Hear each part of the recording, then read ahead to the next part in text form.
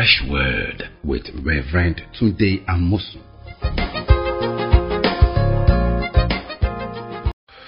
Welcome to Fresh Word. It's good to be with you again. This is our last on the series, 7 Essentials for Your Personal Finance. It's been wonderful going through all these 6 essentials. Today is the 7th one. Let's just recapitulate and go through all the things we've discussed about in this series of 7 essentials for your personal finance. The first one is God will supply all your needs. God has promised, His planned, designed to take care and supply all your needs. Second, don't be lazy, both physically and mentally.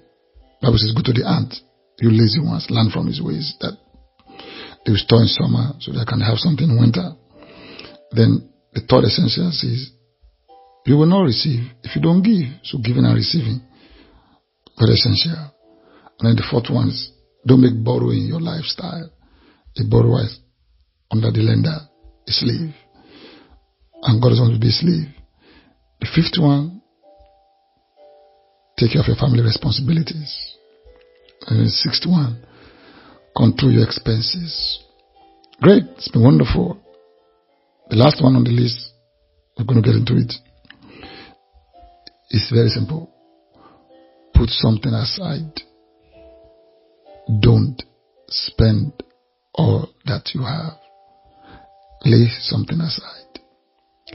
You know, we can talk about this forever, but it's the doing of it that matters.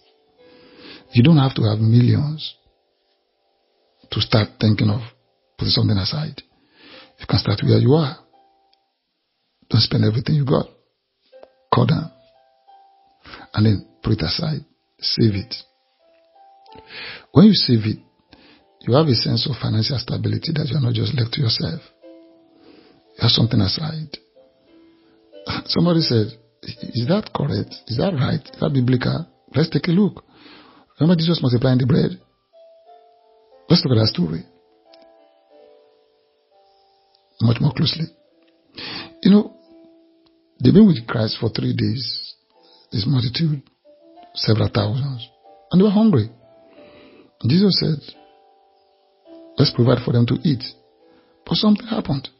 Jesus asked, what do you have? I mean, think about it. Everybody is in need. Everybody is hungry. And Jesus was asking the disciples, what do you have? Interesting. And they said, where will you get bread to feed all these men? But then Andrew said, there's a young lad here who has 5 barley loaves and bread and 2 pieces of fish. Interesting. You know, that boy has been there too. He didn't eat that up. I think he laid it aside. He kept it. He saved it. A young boy like that would have eaten everything up quite earlier. Guess he was in the crowd too. But he had a saving mentality. And he put it aside. So in the midst of meeting this extensive need, Jesus asked, what do you have? Go and see.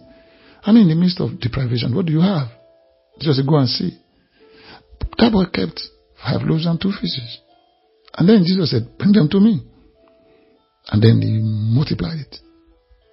And the crowd was fed. See, many of us are asking God to supply all our needs. Jesus did supply their needs over there. But what did he do? He asked for what they have. You don't have anything. You don't keep anything. You don't store anything. Heaven wants to move in there. The name of the game is that God starts with something in your life. Something you put aside. You can't be expecting a house rent when you spend everything you got. That God will supply it if you don't put something aside yourself. You see, God needs your seed. And you know seed is an extra. The way you see the fruit on the tree is an extra that the tree put aside. You know, if the tree consumes everything that it goes through it, there won't be any fruit. The fruit is an extra stored by the tree. So, Bible says, be fruitful. So, to be fruitful, you have some extra aside. Remember Joseph in Egypt, when God showed him the meaning of that dream of Pharaoh, said that be 7 years of plenty, 7 years of famine. So how would they tackle it?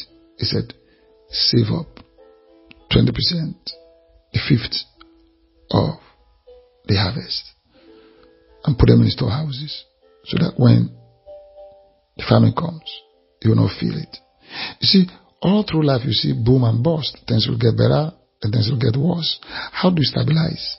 When things are better, put something aside. When things are worse, spend it, and don't spend everything. Look forward to the future. Joseph, even in the midst of famine, told them to go plant seed again, so that they can have, looking forward to harvest. That's the way it is. Put something aside. It's the seventh essential. It's the top of the game. If you want to do something worthwhile, you just can't spend everything you have. You have to put something aside. Somebody said that if I just give, God will take care of my future. Hold on. In the book of Proverbs 3, verse 9, verse 10, the Bible says, honor the Lord with your substance and with the first fruit of your increase. And your barns will be filled with plenty, and your vat will overflow with wine. See, he said, when you honor God with your substance, your barns. What's your barns? It's not just your basket. It's where you keep things. It's where you store up things.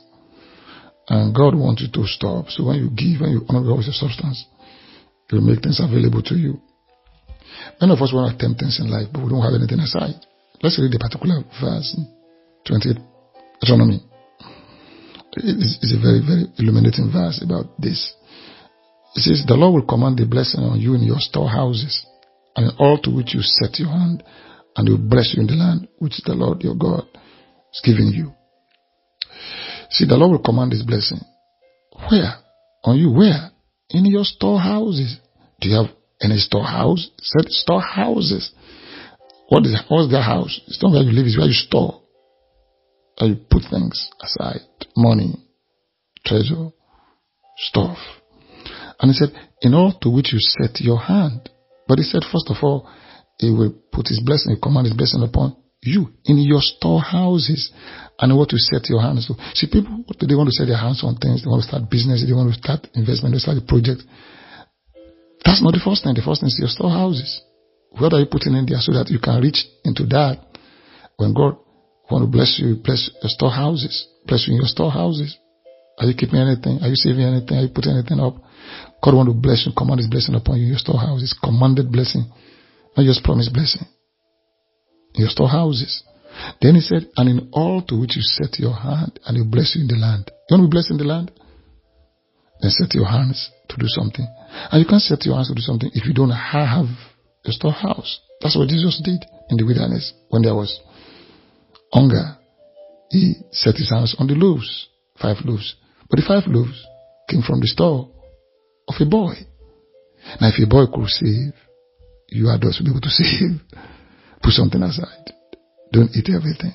Don't forget that. That's the beginning of real abundance. Go to any culture, any economy in the world, where they eat everything, where they consume more than they produce, they always in struggle and in lack and in penury. Struggling economy. But the vital, strong economies around the world, the people save more, produce more, and they put things aside. So they have more for savings and investment. So, let's be like our master. Our master is called a savior. He saves you. He doesn't waste you. Be a saver today. And then you will see your hand doing much more than you can imagine. Thank you for listening to all these essentials. May God bless you and increase you. And may He make you become abundant in fruit and His goodness. Have a wonderful, wonderful day.